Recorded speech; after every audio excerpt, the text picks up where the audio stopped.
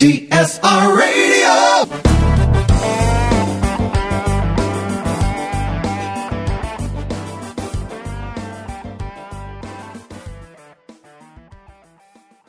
Hey, would you ever switch distributors because of something a sales rep did or didn't do? No, we would ask for probably a new sales rep first. Yeah.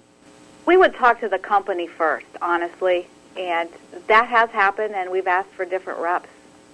We had one who just, and that's why I said, when we're thinking about the difference that a rep can make, we started looking at another company just because we weren't getting that rep touch that we needed.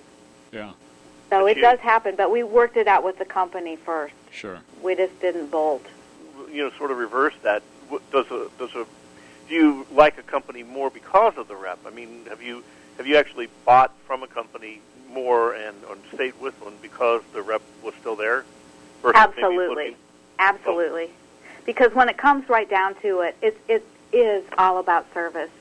And there's so many things we ask for, and we have such short time frames, and, if temperatures aren't on the truck, we'll probably refuse the whole truck. I mean, we can make life very miserable for somebody.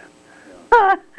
Because a lot of people, a lot of companies out there, and I think reps need to know that, that think that a lot of customers they're buying because they like buying from this company. And I keep saying that it really does boil down to the rep most of the time. And not that Carolyn would leave a company because of a rep, but it would sure make a big difference. It absolutely is probably the biggest difference. You could see, because it truly is a partnership, you can see if they care about your business, and we care about theirs too. So it's not an abusive. We have a great relationship, but I think probably the toughest thing for reps in healthcare is to figure out what kind of value can I add to this account. Right.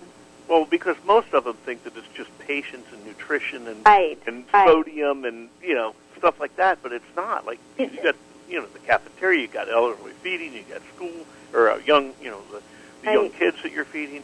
But most people drive right by a hospital because right now it is up to 37% our patient meals.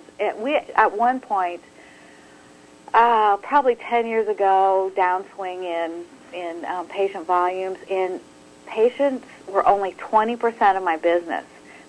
That was just, it's a very strange circumstance to be running a business that's all about a patient when it's only 20% of your volume. So I'm much happier up where it's around 40%. It makes a lot more sense. And for sales reps to know, too, that we're talking about the different kinds of products that you buy, not just low sodium this and that. And right.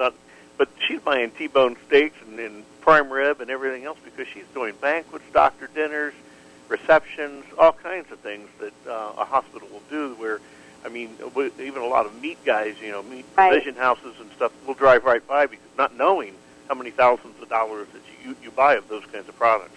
Yeah, we did 60,000 special function meals last year, so. Wow. It's huge. You've mastered the peanut butter sandwich and the prime rib. Uh-huh. Yeah, you've got the full spectrum, don't you? Uh-huh. And people just don't realize it. No, and that most restaurants out there don't have to deal with the extremes that you do. Right.